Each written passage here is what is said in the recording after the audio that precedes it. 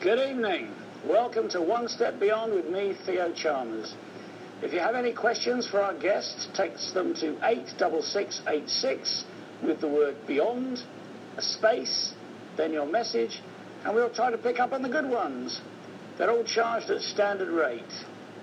Tonight's show is a first for One Step Beyond. It's 2 hours long. My guest is author of the truly astonishing new book on 9/11, Where Did the Towers Go?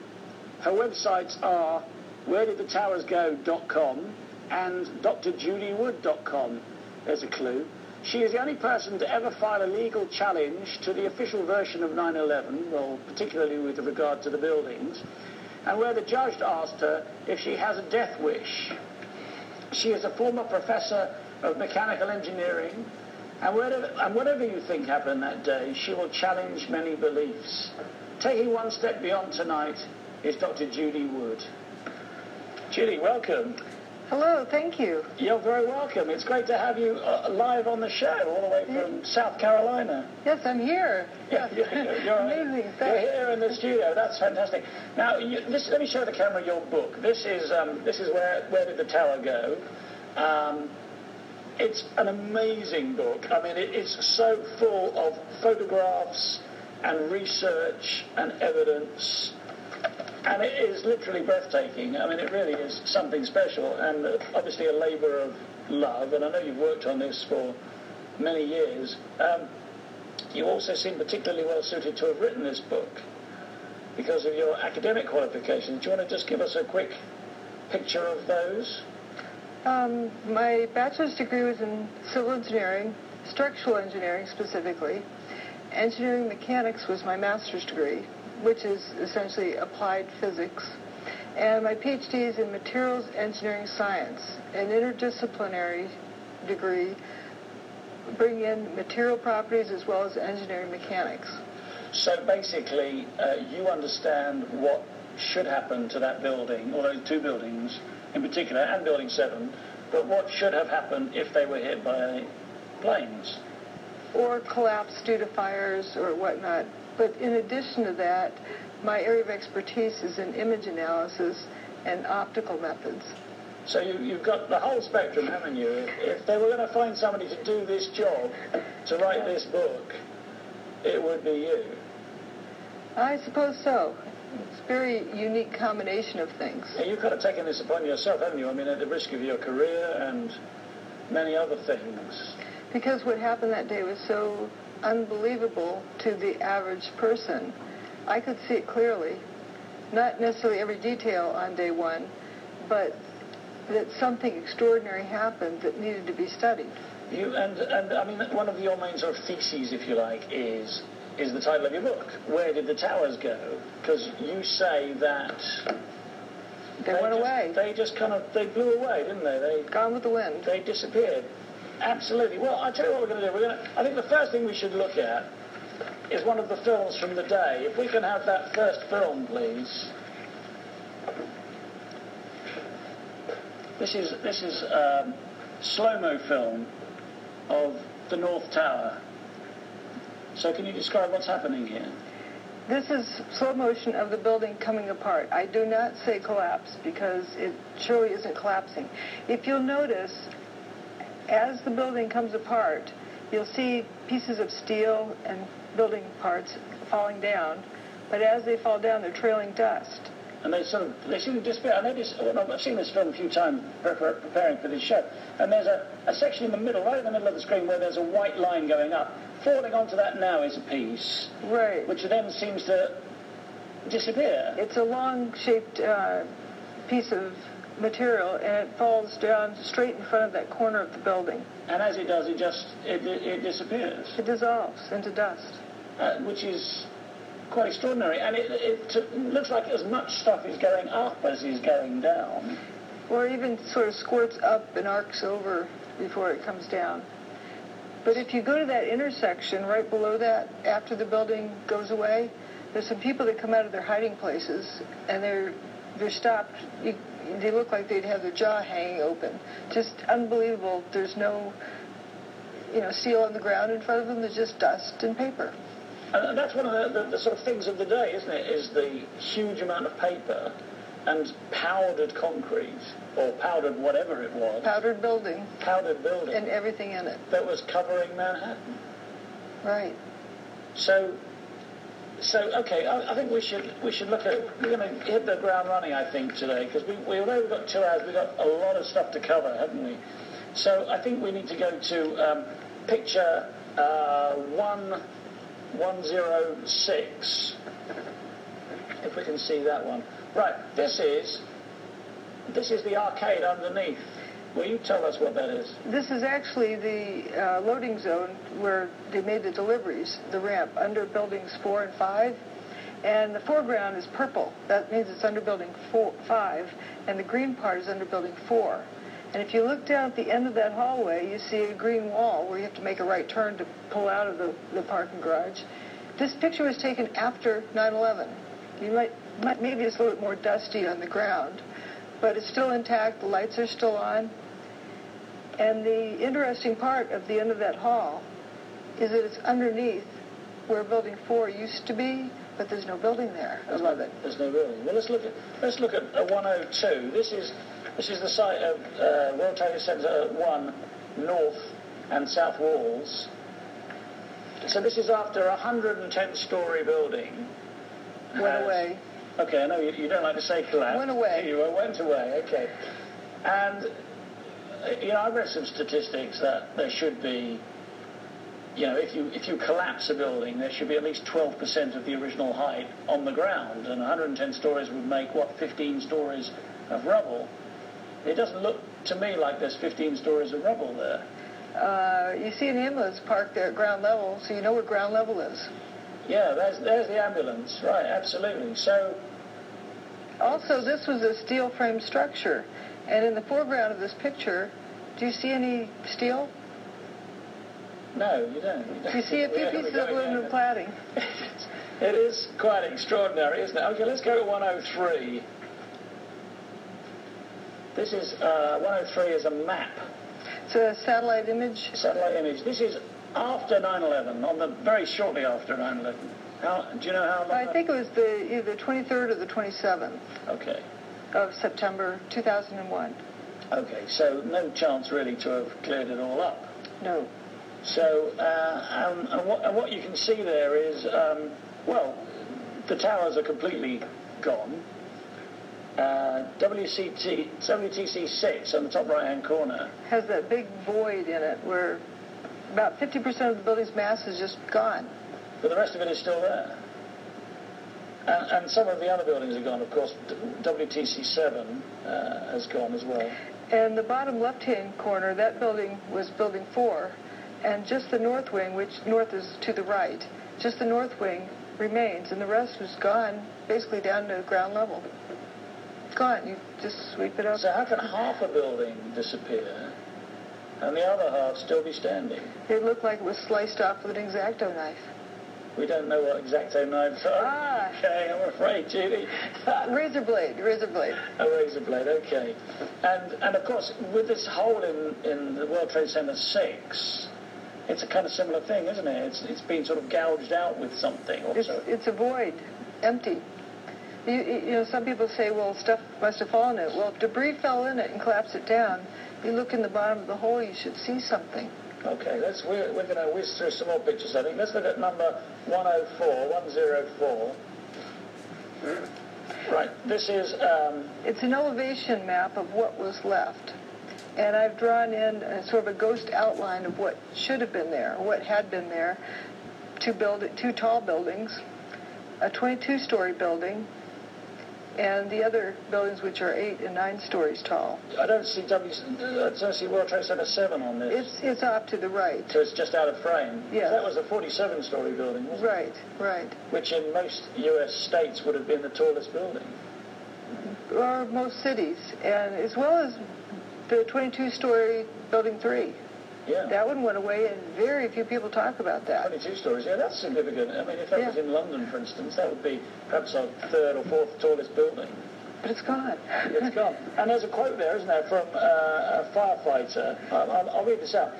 I looked and said, guys, there used to be 106 floors above us, and now I'm seeing sunshine. There's nothing above us. That big building doesn't exist.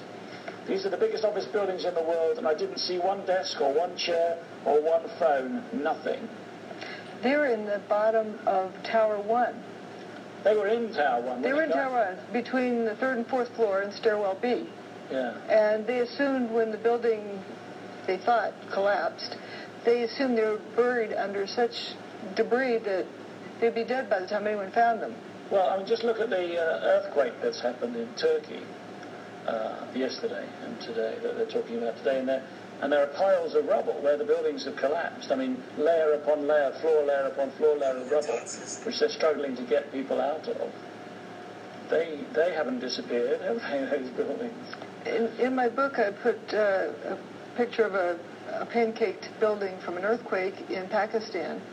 And there, right after it happened, another striking difference is the clear air, not filled with dust. Yeah, it was very dusty, wasn't it? Okay, let's have a look at number 105, please. Right, now where is this? That's under the first layer, right underneath Building 4. This is under Building 4 again. And you can look and see what stores. This is the mall. You can see there's Innovation Luggages on the left. Next one down is Hallmark Cards. At the end, it's a little bit punched in. And that's the missing part of Building 4. They're right under Building 4. Where it was sliced in half. Exactly. They're right above that parking garage. So this was a little bit damaged at the end. They're still walking upright. Yeah. But the parking garage was below them, and it didn't go that far down. That is extraordinary. Okay, let's go to 106. The parking garage? That's the loading docks right below where the mall was. That's so when they unload the goods, they know where they are. And this is under which building? Buildings 5 and 4. 5 and 4. The purple is under 5 and the green is under 4. And the green at the end of the hall is under about the middle of, underneath the missing part of Building 4. Okay. That main body. Okay, let's go above ground now and go to 107. We're looking west through the complex, and there's Stairwell B, that little stub left. You can see right, a little bit to the right of the center of the picture. Is this where that J. Jonas was? Yes. He was in that stairwell. There's 14 of them that survived there. And there was a 110-story building, at least 106 floors of which were above their head. Yes. And they were calling out on their handy-talkies to their buddies, to come rescue them. And we're in Stairwell B, Tower 1. Where are you? Tower 1, Stairwell B. Where are you? Stairwell B, Tower 1. They said, where's Tower 1? Yeah. If you looked at that, would you see a building? Can we see that again? Can we just hop back to that 107 again, please? I mean, that just is... Well, it's disappeared, hasn't it? Yeah, well, where's the well building? be something, survived, but... You see the north wall, the north corner facade, and there's only about 8 stories of corner facade that were there. Everything else gone, down to ground level. Okay, we're gonna have the last picture, and then we're gonna talk some more about this. This is 108. This is another view of Building 6, isn't it, with the hole in it? Yes, a closer view. And in the foreground, you see that dome from the World Financial Center, Building 2. This is not the World Trade Center, this is the World Financial Center. It's right across the street. Yeah. Do you notice how clean that top is? No damage? It's right across the street. It hasn't been hit by anything, has it? No. And what's that void across the street from it, where Tower 1 was, you can see the north wall is about 8 stories left because Building 6 was 8 stories. Where are the other 102 stories? Well, yeah, that's a very good question. So, well, Judy, you've looked at the evidence for how many years have you been doing this? Nearly 10 years? 10 years you've been looking at this evidence, and you've pinned it down, and you've pinned it down, and where'd it go? Dust. Gone with the wind. Blown away, most of it. So, but this isn't Kansas, Tonto, is it? No, it's... Actually, that was the wrong film, wasn't it? Right. But I just looked at the evidence. I believe in looking at the evidence because the evidence will tell you what happened, exactly what happened. Just looking at the evidence. Just looking at the evidence. Not making any assumptions, not saying it was this, it was that. And as soon as you start making assumptions, you're fixing to mess up. But it does seem to me, and I've studied this myself, as you know, from the outside, if you like, for very many years, and there are a lot of people out there who made, they have an opinion about what happened on that day, and they say that the buildings were not destroyed in the way, according to the official report, the 9/11 Commission report, but they were destroyed by other methods like thermite or thermate or nanothermite or superthermite or mini-nuclear weapons or other methods. Do you reject all of those? I begin by looking at the evidence, and you rule out the impossible, and what remains has got to be among what is possible. And one of the things, the biggest things I discovered in looking at this evidence, the three main things: the buildings didn't burn up or slam to the ground, but turned into dust in midair. And I know that because if they slammed to the ground, you'd see a pile of debris there. Didn't happen. There was a lot of debris all over Manhattan, though, wasn't there? But not 2 buildings worth of each 500,000 tons, plus a 230,000-ton building across the street. Building 7. Right. A lot of mass is missing. The weird thing, because those 2 towers were built, if I can sort of praise you the way that they were built, because I have looked at this, and they had something like 47 columns in the middle of each tower, sort of slightly offset, but more or less in the center of each tower. And then they had steel beams connecting to what you call wheat checks on the outside, but we would call like shreddies, because wheat checks is breakfast cereal, right? And so like a kind of cross-section of steel clad with aluminium with the windows set in, and that actually had a structural purpose as well. Oh, very much. They were a tube within a tube type design. There was an outer structure. So the outer structure was a tube? Around the whole building, kind of like a tube. And then the inner columns were like another. And they were much more solid, weren't they? The inner columns were massively thick steel. I've looked at biomimicry, mimicking nature. Or like a tree or something. Right, with engineering designs for strength, because trees are very strong. And that is biologically inspired. The design is like a tree. A tree can bend a lot, and it has this tube within a tube structure. Not just one tube, but the tube within a tube.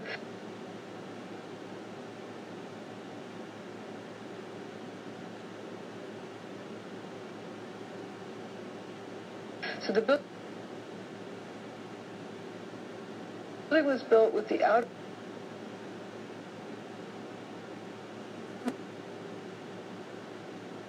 columns. I think it was 59 on each side of the 4, and then with these 47 inner columns, and the 4s were connected between the inner and outer columns, and they're meant to move with the breeze. Yeah, and they did, didn't they? Yeah. It was known that they did in a strong wind. Yeah, I was actually in New York in 1985 in a hurricane, Hurricane Gloria. Wow. And they closed downtown, and the World Trade Center area was closed, the Wall Street area was closed, and it was really scary. Bits were falling off buildings. I was in Times Square, and it was quite a scary experience, actually. But look it up, it's online, Hurricane Gloria, 1985, 24 years ago. So, they made a big deal of it. We'll get to that later, because there was a hurricane, wasn't there, on that day, and they didn't make a big deal of it, which is very interesting. So, the buildings disappeared. Also, if they'd slammed to the ground, they would have destroyed the bathtub. Yes. The bathtub is sort of like a dike built around the base of them, because the towers are built on bedrock 70 feet below the water table. Yeah. They're built in the Hudson River with this dike around them. And there are subways that came from New Jersey under the river that connected there, as well as connecting with... This is the Underground Railway. Yes, the PATH trains. Yeah. And there were subways all around Manhattan that intersected there. Again, this is railways. Subways is railways in New York. Oh, okay. I didn't realize you didn't have the same terms.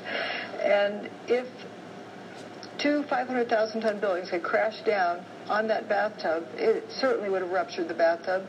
would have flooded the bathtub, flooded lower Manhattan. And flooded the railway lines. Yes, that didn't happen. Okay, and that didn't happen either. So, and also there's seismic evidence as well, isn't there, that there was no big flood?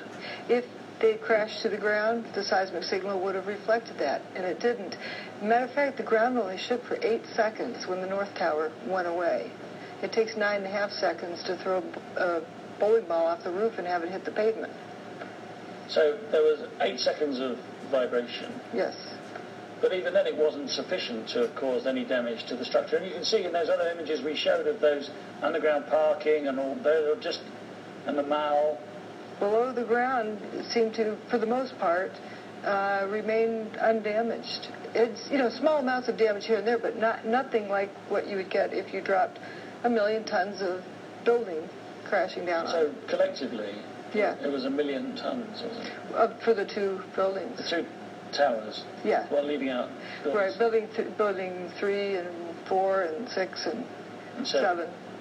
So just the two towers, the 110-story towers. About 500,000 tons each. I mean, that is a huge... And, of course, they fell at not quite free fall speeds, didn't they? They didn't fall. No. So I'll keep with you on that. You keep picking me up on this, okay. But the ground only shook for 8 seconds. That's getting rid of the building faster than it would free fall. There was some falling, though, wasn't there? In that where the section of the first tower that fell tips. But then it turned to dust. It didn't fall to the ground.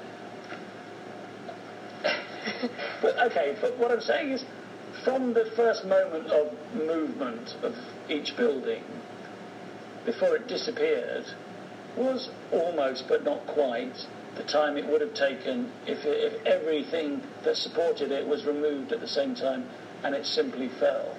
If it had fallen, it would have taken longer. That's clear. It is theoretically possible that the Twin Towers could have fallen if every structural supporting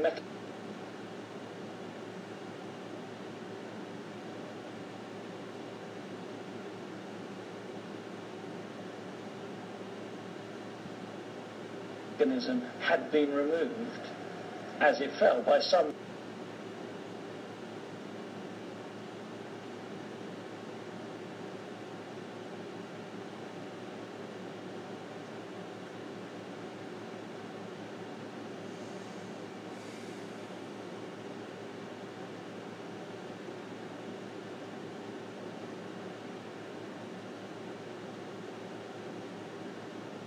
process, like, for instance, I'm going to play devil's advocate.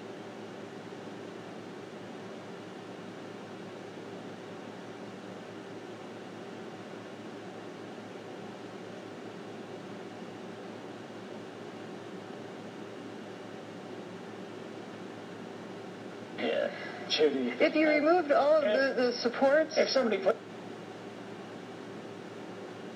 some nanothermite on it, and that all went off, because that is what people are saying, isn't it? People dispute your version of events. If people used nanothermite or whatever they used to cut the columns, you still have 500,000 tons of debris that would slam to the ground. All you're doing is cutting it down, and it would slam to the ground. So you don't think that's... And it can't cut it like that. Thermite works through heat transfer, and it takes...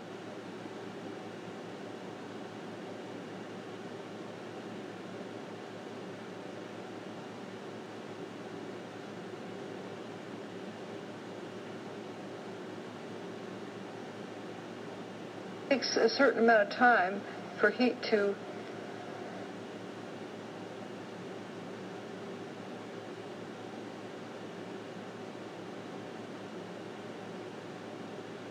transfer through large, thick pieces of steel. It doesn't happen instantly. We are all familiar with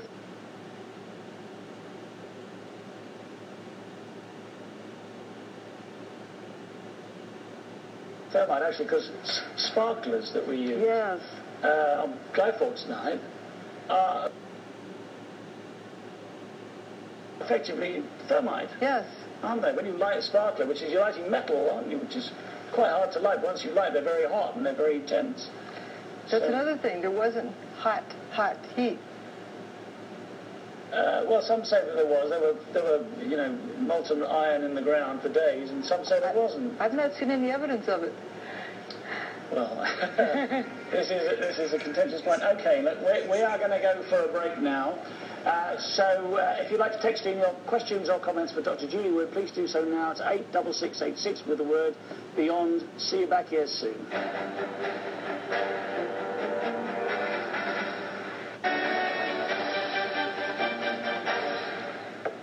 Welcome back to One Step Beyond with me, Theo Chalmers, and my special guest, Dr. Judy Wood. I'm going to read out a couple of texts now. Linda says, are any other scientists looking at this theory, and how has it been received? You have obviously worked hard on this. Any other scientists supporting you in this? Yes, there are quite a few scientists who are quietly supporting me. They're sitting quietly wondering when they want to stick their neck out, because look what's happened to me. Well, you have been attacked, haven't you? You've been vilified and so on by quite a few people, and you've taken a risk. I'm trying to find another text here, but I'm having a bit of trouble scrolling up the screen. But there's isn't it interesting how much energy is spent in the vilification? Yeah, well, a lot of energy is. This is Jan who says, I think Judy's version of what happened to the towers is the most realistic yet. It is terrifying what is going on. Judy is so brave, admire her so much. So there is support out there. Let me just scroll around the bottom again. See what, because they're coming in thick and fast now. 86686, the word Beyond. And don't forget to put that word in or we won't get them. Yeah, this is interesting because we were talking about whether it was hot or not before the break. Carl in Wirral says, firefighters interviewed said it was like a foundry with molten rivers of metal. And I've seen those films, and I'm sure you have, where they say that. So how do you match that up with it being not hot? How can they think that there are molten rivers of steel? Because people often see things that are glowing and assume it's hot. Hot things do glow, but not everything that glows is hot. So you're kind of making special pleading here, aren't you? You're saying that... No, it's not special pleading. I'm looking at evidence. And if you see something that's glowing, that's sitting on a piece of paper, and the paper's not burning, can that be glowing because it's hot? If it's going to glow because it's hot, it has to be at least 1,100 degrees centigrade to be this like white-hot glow. And if it's sitting on a piece of paper, how can you have something 1,100 degrees centigrade sitting on a piece of paper without the paper burning? Okay. Well, that's interesting. Okay, well, I'm going to read one more. Then we're going to go back with some more images and so on. This is a chap in Tyneside who says, I'm a radio ham in Tyneside. He gives out his call sign, but I won't read it out. Was there any major comms disruption on 9/11 that could be caused by a huge energy EMP? What is that? Electromechanical? Electromagnetic pulse. Was it? Not that I know of directly. And I've seen no evidence of it. I've looked at physical evidence. I've tried to stay away from the hearsay type evidence because, let's face it, 9/11 was a psychological operation. And in a psychological operation, no matter how honest people are, they have been led to conclude different things than what happened.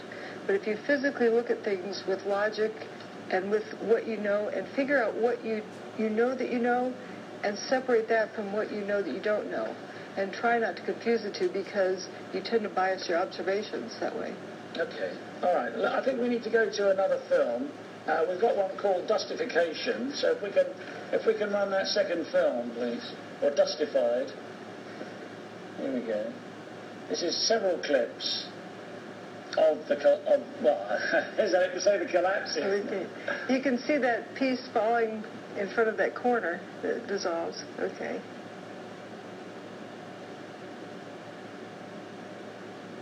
It is an extraordinary film. And this is a spike here that just disappears in the middle here. There's a spike of the central column. That may indeed be right above stairwell B. And that just seems to, there it goes, it just seems to turn into faint, into dust. And here's more images. I mean, the speed is unbelievable, isn't it? The speed of this activity, whatever it is. Dustification.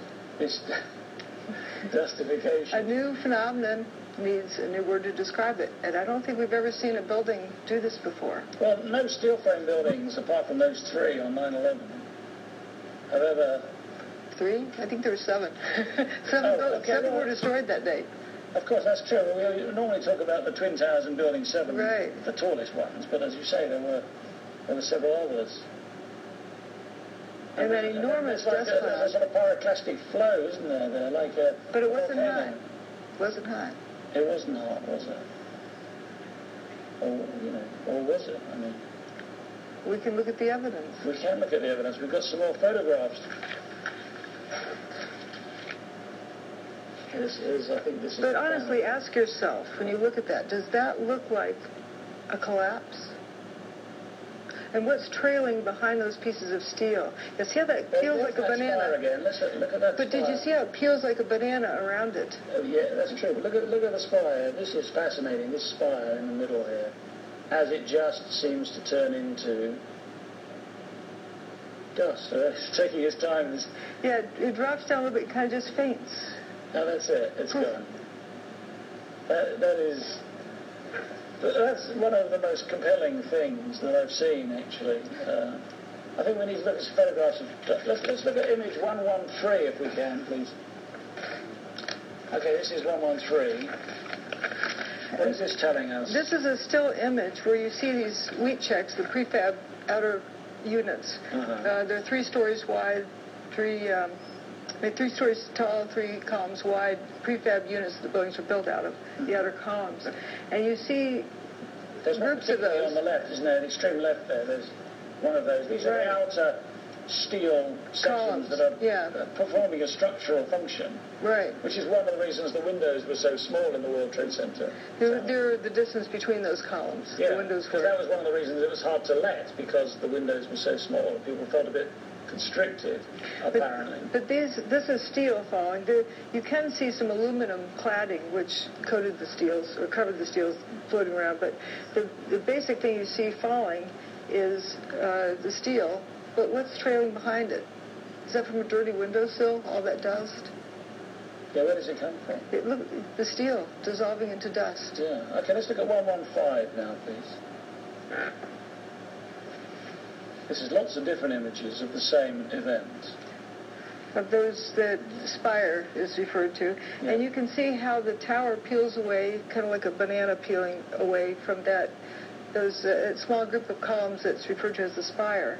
Notice the spire extends above Building 7. Yeah. Building 7 is about, 650 feet tall, I think.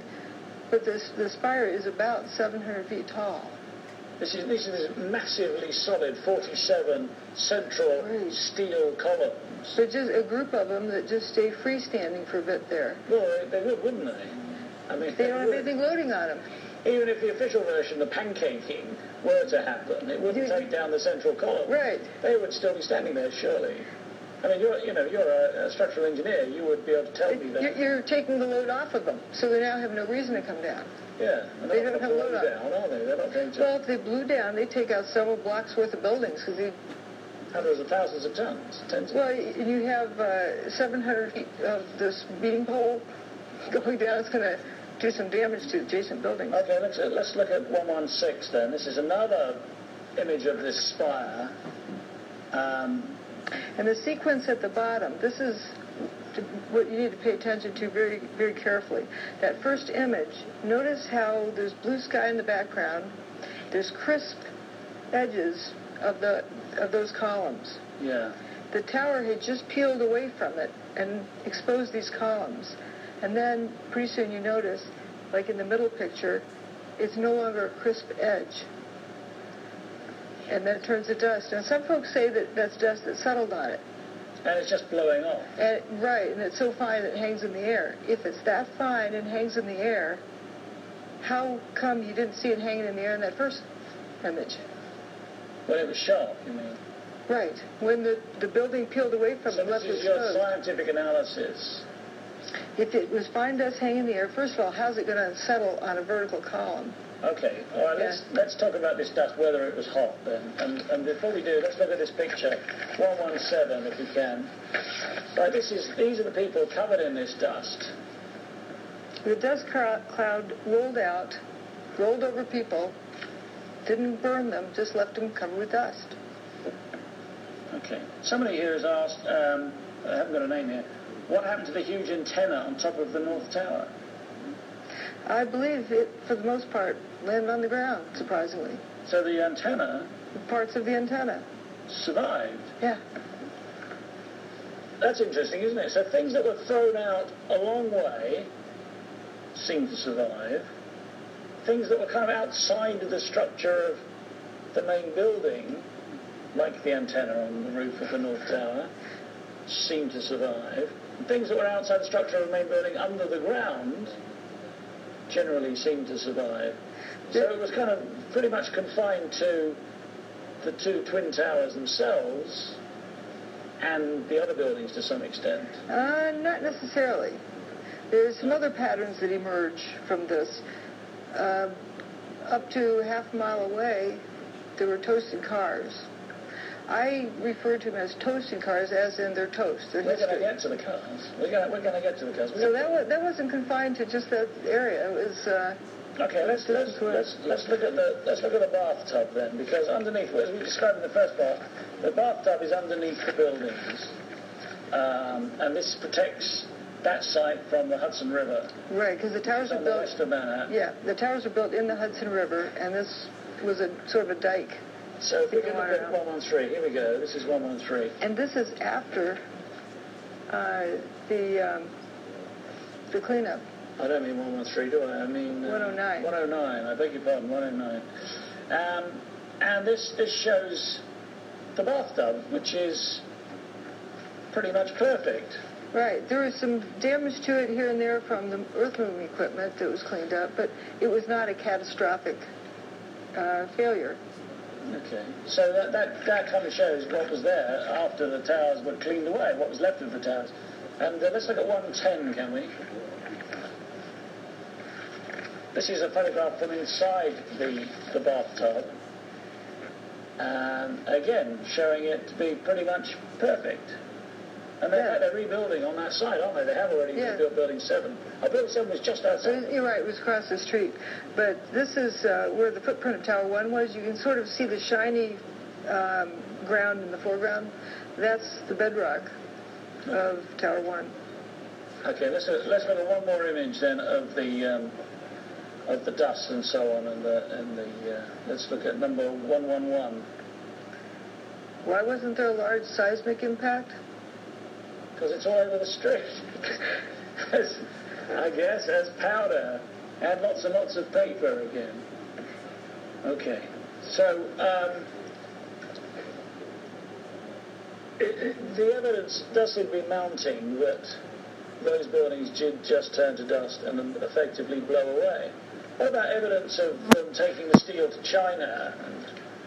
You saw the ground within a day or so of 9/11. So there were pieces of steel. I know there are pieces of steel. But 500,000-ton buildings worth? There's 100,000 tons of steel in each of the towers. You didn't see that on the ground. Did they take it away before noon on 9/11? It was gone pretty quickly. Okay. It was gone by the time the dust cloud cleared, enough so you could see the ground. And I've not seen any receipts of steel going to China. It's just a story. They might decide not to show you. I mean, you know. But how do you know they went to China? Well, that's the story we've been told. Right. So, okay, so you believe that all the buildings turned to dust, something was... Not all of them turned to dust, but a significant portion of them turned to dust. The vast majority of them turned to dust. Well, okay, so if it wasn't thermite, nanothermite, superthermite, small nuclear weapons, I don't know, lots of gnomes with pickaxes. What was it, Judy? It's something that can turn material to dust. There's a whole lot of different aspects of this, and I don't know exactly what they used, but I know somebody who can replicate all of the effects of that. Mm-hmm. Several people actually can replicate all those effects.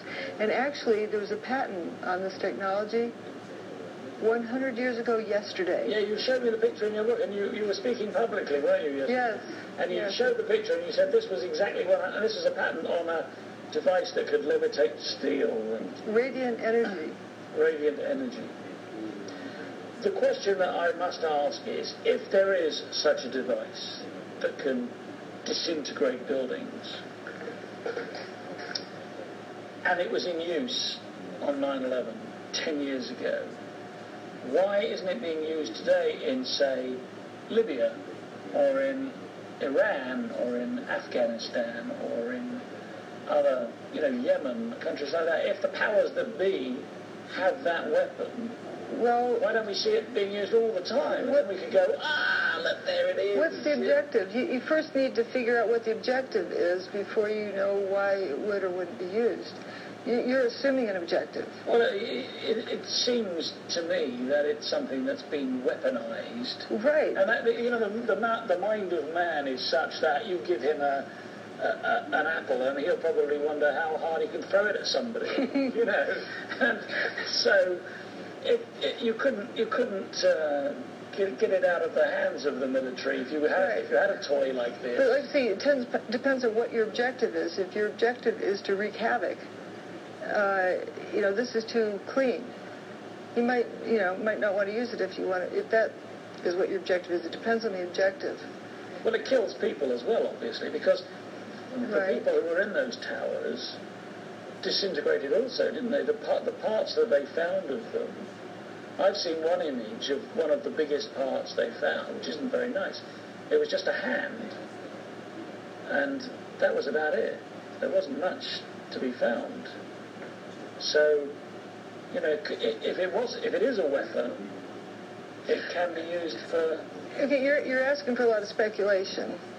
But if you want, you like to stick to the facts. But if you want to speculate, and if you wanted to destroy Manhattan, yeah. I don't think you would use this, would you? You could just, if you tipped over the building, you'd take out all of Manhattan. Those were big buildings. This was a very careful removal of the buildings. No, minimum destruction. I appreciate there are lots of advantages to making them disappear rather than knocking them over or even having them collapse into the bathtub and fracture and let the Hudson River in. I appreciate that.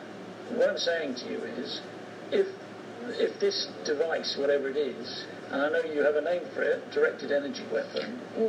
It's under a general category. It's energy that's directed and used as a weapon. Okay. So, if some military somewhere had developed and had access to a weapon that could do what you claim was done on 9/11, why haven't we seen it in use elsewhere? You'll have to ask them. But perhaps it's a different objective they have. Are there buildings they want to dustify? Have we seen anything like it anywhere? Is there hints of things? Perhaps, but it helps to really study the evidence first to be able to identify it. I know what the process is. So I have a name for the process. It's, the general category is energy that's directed and used as a weapon. Now, Tesla had this.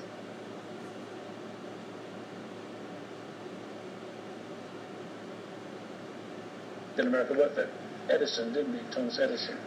Right, he immigrated to here, and he's there.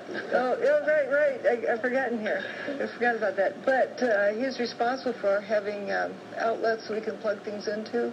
Yeah. Alternating current. Current is his. That's right. And a whole lot of things. He's pretty much responsible for modern lifestyle. And a lot of his patents are under lock and key for national security reasons. He wanted to give free energy to the world, but was afraid it would be used for evil purposes. It was around 100 years ago. Yeah.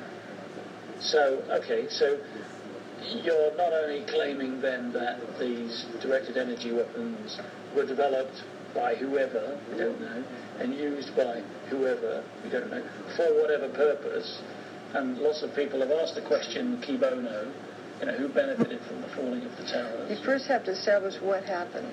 Okay, well, I understand that, but what you're suggesting now is not only were these weapons developed and used, but that they use free energy? Am I correct in that? This is evidence of free energy technology. And what I mean by free energy is non-conventional energy that is not metered, has not been metered. So, okay, but just because it's not metered, you can cheat the socket. Well, it's not conventional either. It's not conventional. It's what is 0-point energy, or I don't give it that name. Motion energy, or actually, if I were to give it a name, the name I would give it is magnetic electrogravitic nuclear reactions. Which kind of covers everything, doesn't it? What doesn't it cover? Yeah, electrogravitic nuclear reactions describes low energy nuclear reactions, which the slang term for it is cold fusion. Oh, this is the Pons and Fleischmann, right, isn't it? Right. The cold fusion thing that was discredited. In fact, discredited, I think, partly by one of the main proponents of the nanothermite. Mm-hmm. You see a trend here? And you know who coined the term cold fusion to discredit it? Steve Jones? Yes. Oh, well. Okay, so you're saying that not only are you saying that these weapons exist, they've been developed, they're using 0-point energy or some kind of free energy source, but you're also saying now, if I'm correct, and I'm trying to work through this logically, that if you have trouble... Hold on, let me get to the point. Okay. Many proponents of, if you like, the truth movement are dissembling deliberately to avoid revealing this big set of secrets. It doesn't take many people. Folks within an organization tend to follow the leader of the organization.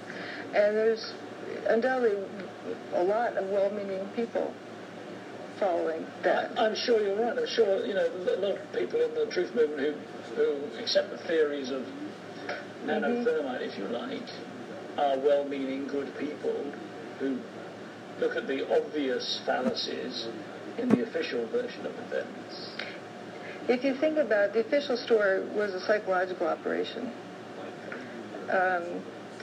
It was very well planned. Do you think they just forgot to plan a cover-up? So this is their limited hangout, is it? The limited hangout is, okay, it wasn't the planes didn't do it, and nothing hit Building 7. There are going to be people come along who realize that, so you need someplace else for them to go. So the limited hangout is that it...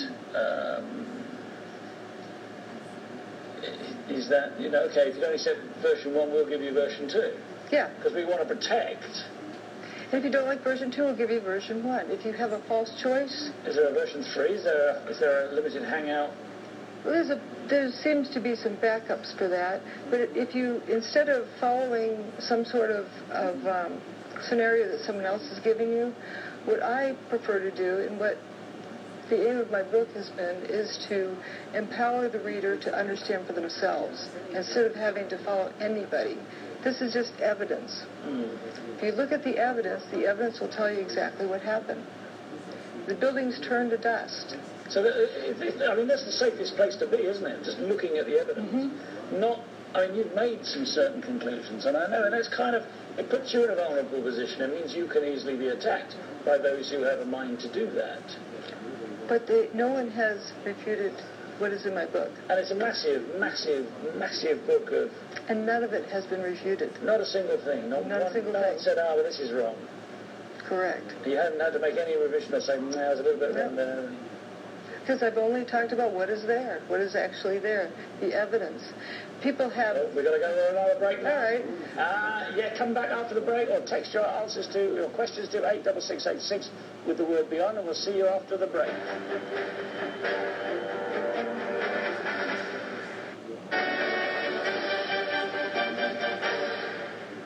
Welcome back to One Step Beyond with me, Theo Chalmers, and my special guest, Dr. Judy Wood. Judy, I've got to read out this text here. This is from Mike in Manchester. He says, Theo, I think your guest is as daft as a box of frogs. Excellent example. For example. Note, they did not refute my book. And note, so it's just an ad hominem attack. Right.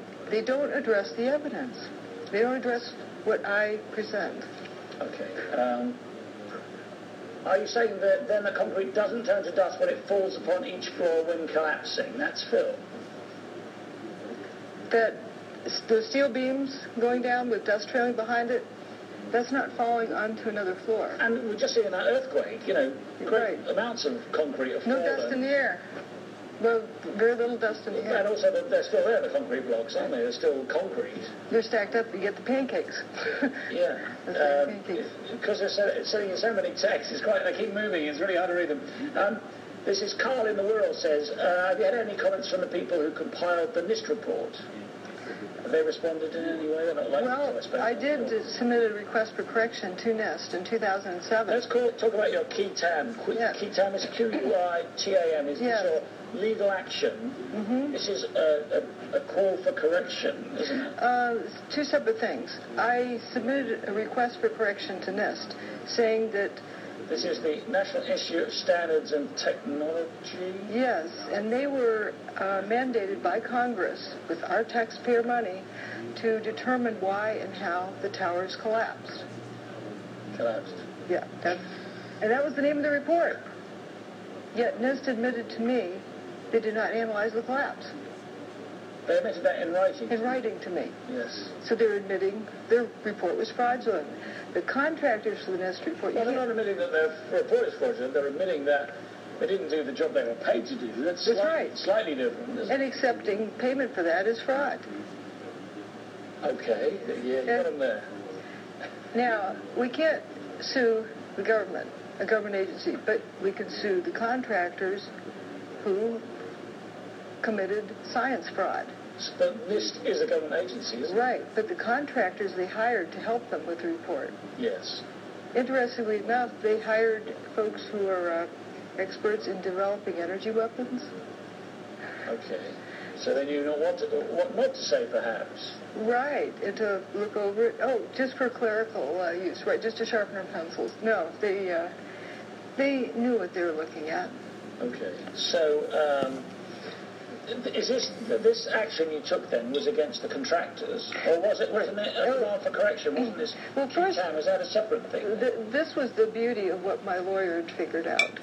That in order to file a QUITAM case, it's a whistleblower case. You need to do an act of whistleblowing. My request for correction to NIST was my act of whistleblowing. I was notifying a government agency that their contractors had committed science fraud, and I listed the things that they had done fraudulently. This is the one where the judge said to you, have you a death wish? That was, I used to talk so much about that, but people in the courtroom would have heard that. That was at the Court of Appeals level. But having been a whistleblower then qualified me to file a whistleblower case. So that's basically what the request for correction was establishing, your contractors did this, this, and this. For example, Underwriter's Lab made a mock-up of the floor, 2 full-scale mock-ups and 2 half-scale mock-ups. They cooked them... Physical mock-ups of concrete and steel? Yeah, of the floor. Okay. And they set them on fire, cooked them for twice as long at twice the temperature, and none of them failed to support load. So the idea that they collapsed... They couldn't reproduce that. They couldn't reproduce that. Yet they signed off a report saying the fire did it. That's fraud. You go down the long list of things like that. So then I filed the QUITAM case, and the lower court dismissed it because one of the things he listed was he wasn't going to hear a case about who shot JFK or what landed on the moon. That's what he said. Yeah. This on the decision, but this wasn't a case about that. No, it wasn't, was it? That could be another case, of course. Right. And we appealed it to the higher court, to the Court of Appeals, and they saw us in court for 8 minutes.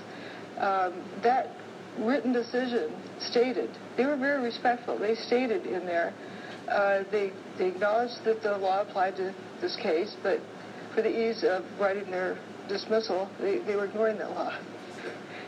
So, they ignored the law that made them consider your case? Right. And cannot appeal against that? We appealed to the Supreme Court, but they don't have to hear the case, just if they feel like it. They don't even need to say why they're going to just deny hearing the case. So, effectively, you can't appeal to the Supreme Court? I take right, it that they not truly. I take it that they didn't hear your case. Right. So the Supreme Court refused to hear your case, but they didn't tell you why they refused to. Right. So although you brought a case, it can never have a resolution. Right. Okay. But here's the interesting thing that finally dawned on me after that written decision where the judges were acknowledging they were ignoring the law. Think about that. Can you hear this case in a courtroom? But I see that all the time in America, I'm sorry to say. I mean, I see extrajudicial killings of American citizens by predator drones that Americans seem to completely ignore. But this so the case, rule of law, I mean, it seems to be... it's not just that. It's a pick it or choose it. It's a choose to use it or choose to not use it. Be so, but what I saw in this was, think of the enormity of this case. Would you want to be the judge hearing that case? Would you worry about being justified on the way to work? Well, this is clearly why they didn't want to hear it. I can understand why they would say, we're not hearing it. I can understand that, especially if they don't have to say. Also, it exposes classified technology. Somebody's classified technology. It doesn't matter whose. You're not going to hear that in a civil case unless it's behind closed doors. And if you put it behind closed doors, you're acknowledging that. The cat's out of the bag. The only way to keep the cat in the bag is to not hear the case. Okay. All right, I think we need to look at some of the other effects of this technology then that you've identified. Let's go... toasted cars? Let's go to toasted cars. Let's go to image 114 if we can, please. 114. This is... I can't find it on my list here. Yeah, this is a map of the areas of New York where the toasted cars were found. As you can see, they seem to be a hell of a long way from the towers. And those lines around the towers are where the debris fields were. Is that correct? Yeah, within those zones around the towers where I saw solid material. Okay, with solid material. So these cars that had these extraordinary effects that seem to defy the laws of physics were in areas where they didn't have the buildings falling on them. Okay, let's look at 118. This is a toasted car. 119? We'll go to that. Okay. Let's go in the right order. Eh? Okay, I think 119 is the map that shows where the cars... I know, but I just want to do them in the right order. Okay. We can get confused here. So this is a toasted car. This is on... this is some distance. That's sitting over an FDR Drive. FDR Drive. Oh, this is on the East River. Right. We don't know if it was toasted there or if it was carted there. To be precise, we didn't witness that, but we do have cars that were witnessed as going into spontaneous combustion. Okay, well, let's look at 119 then. This is a map of Lower Manhattan, with the site of the World Trade Center is on the left. And the toasted cars, there's a big car park full of them way up on the top left. And there were lots of them under a flyover. An on the East overpass, River, as you call it, on the East River. Way over on the East River, blocks away. There was a fellow, Alan Cook, who was standing down there, and suddenly the cars witnessed spontaneous combustion right before him. He was over by the South Street Seaport. And trying to figure out how to explain it, it must blow people's minds. He rationalized that it must have been a fireball that got loose from the World Trade Center, rolled down the street and hit the car. Because why else would the car go into spontaneous combustion? Yeah, it does seem somewhat unlikely, doesn't it? So, okay, let's go to the next one. This is 120. And this is another map of... And that long zone at the top in the middle, that's West Broadway. And about every car for about 4 blocks was toasted. The paper wasn't burned. The buildings weren't burned. The trees weren't burned. Trees there were weren't cars burned. underneath green Bushy trees. green trees. And they weren't singed or... Right. And they were like weirdly burned, weren't they, some of these cars? Some of them, the engines were missing. And...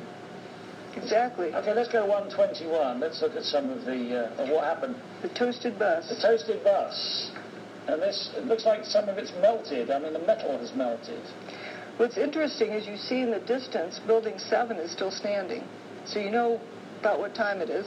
Building 7 fell at about 5:20 in the afternoon of 9/11. Was finally, but it's finally demise. Evaporated and... Or went away. Okay. But notice the car on the very right, on the edge of the picture. Yeah. It's rusted. Yeah, it's rusty, isn't it? Yeah. Steel, doesn't, especially car steel, doesn't rust instantly. Well... Unless something happens to it. It's very unlikely, isn't it? Even if it got soaking wet in salt water, in a few hours, it would not go... Well, it still has some areas of its paint showing, its undercoat, but it's pretty amazing how quickly these vehicles rusted. let's look at 122. This is lots more toasted cars. The photo in the upper right corner, notice the door handle's missing. That was just a pattern I noticed. And also, you see the vehicles on the far side of the street with the trunk lid popped open. The car in the middle has the sliding door open. Car on the right, something's weird about its engine underneath the front end. But it seemed to be that the door latches and trunk latches, you call them boots. Boots, we do call them boots, yes. Popped. And the car right below that in the bottom right corner, its engine is missing. The engine is missing, so how did that car get there? This is... And there were several cars, weren't there? Lots of them. The engines just gone. But, of course, engines are made of iron.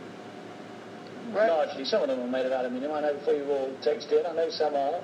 But many are made of iron. Yeah. Particularly in America, where they don't like aluminium engines for some reason.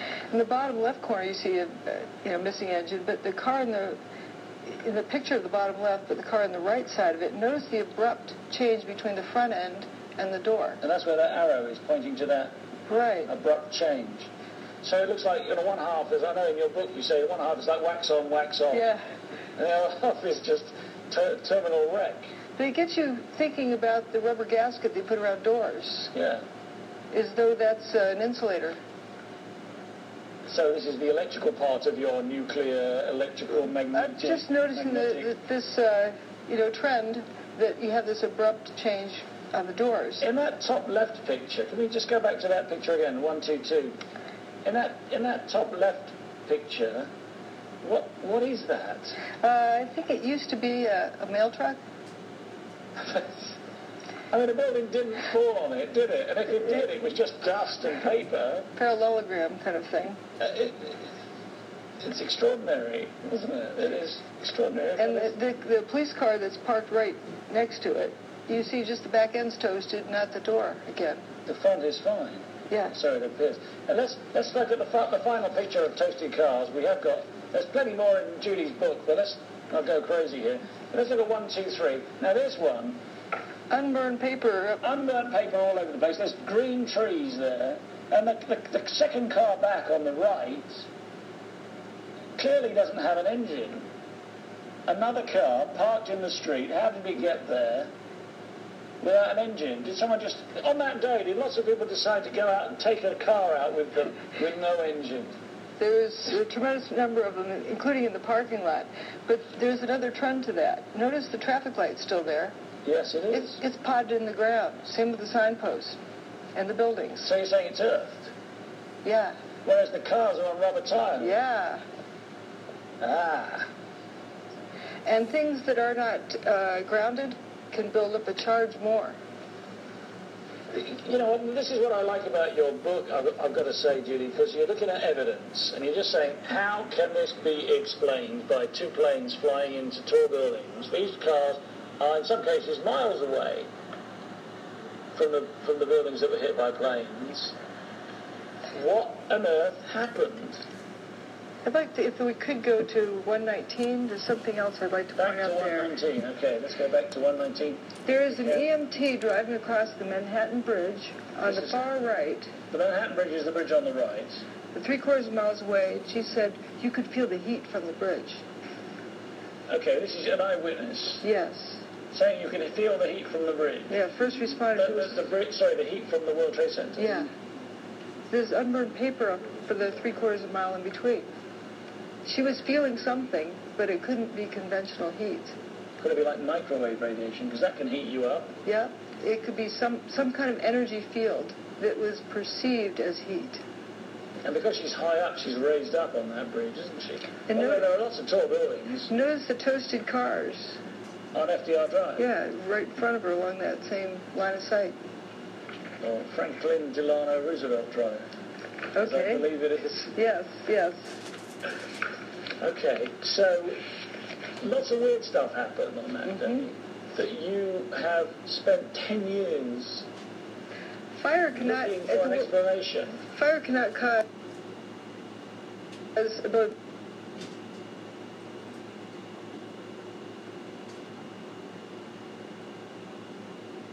the collapse, but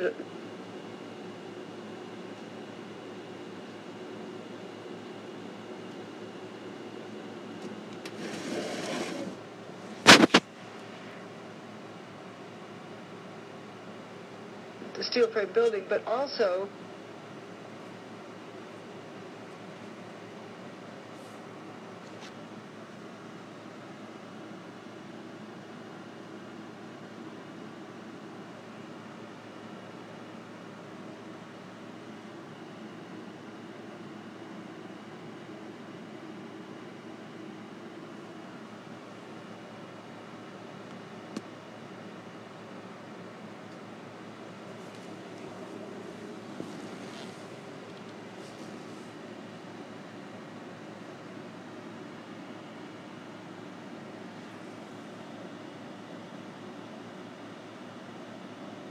Sorry, it is loading. Technical difficulties.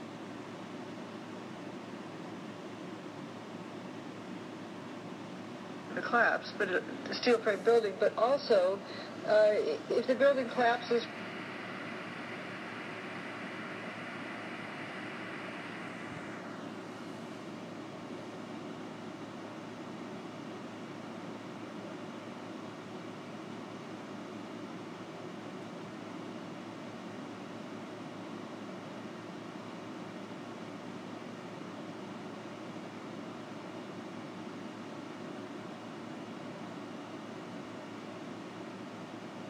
I don't know what's going on and didn't have this problem. Previously, it just hit a snag and won't load. Deeply apologize.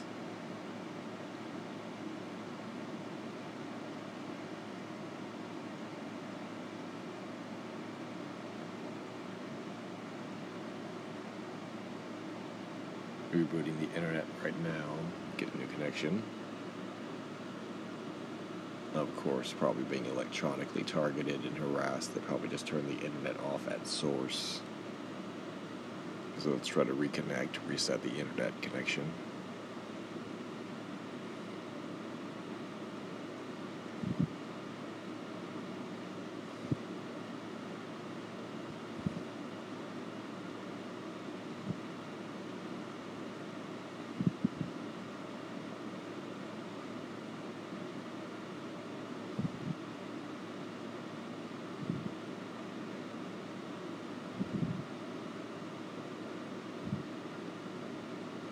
This is an incredibly important and just really fun interview about the scientific and really, practical inconsistencies and absurdities when it comes to the conventional explanation for the events of 9/11, as well as the rational and realistic investigations into exotic high-technology weapons being on display here in terms of logical deductions to what occurred.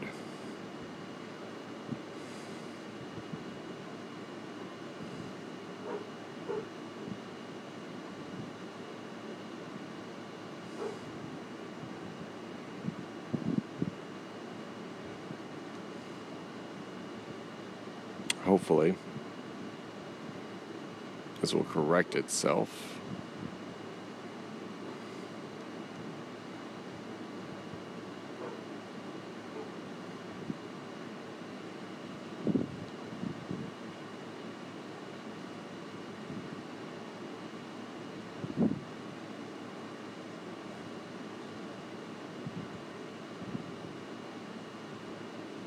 If not, note this presentation was taken down by electronic harassment from the deep state.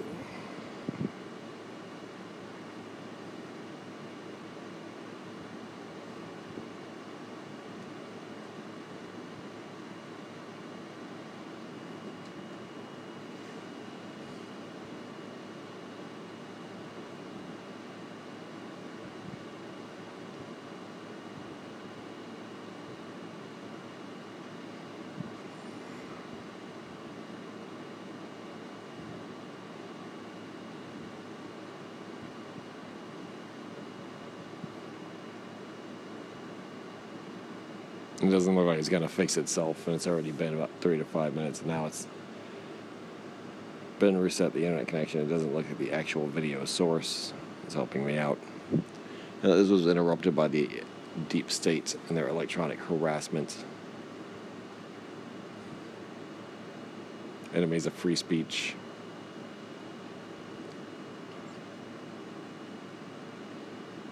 Without end, they are the enemies of free speech.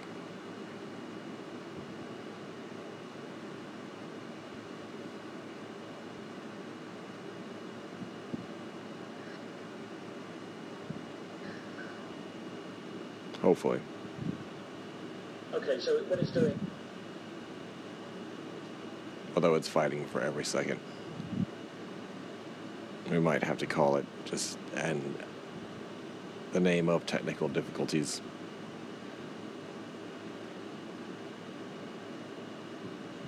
That has been Judy Wood, Dr. Judy Wood, on Where Did the Towers Go? Interview by Nexus Television. Theo Chalmers. Hope you guys were educated and enjoyed that in remembrance of 9/11. The greatest inside job to ever been committed. The greatest conspiracy to ever portray itself in mainstream society.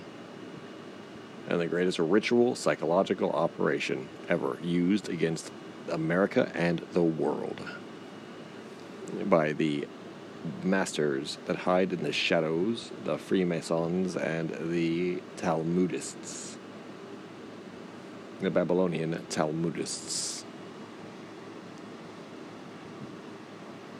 And thank you all for listening. I'm sorry it could not play till the end. Terribly, terribly regret that. Thank you, each and every one of you. Never forget. God bless you and your families. Peace out.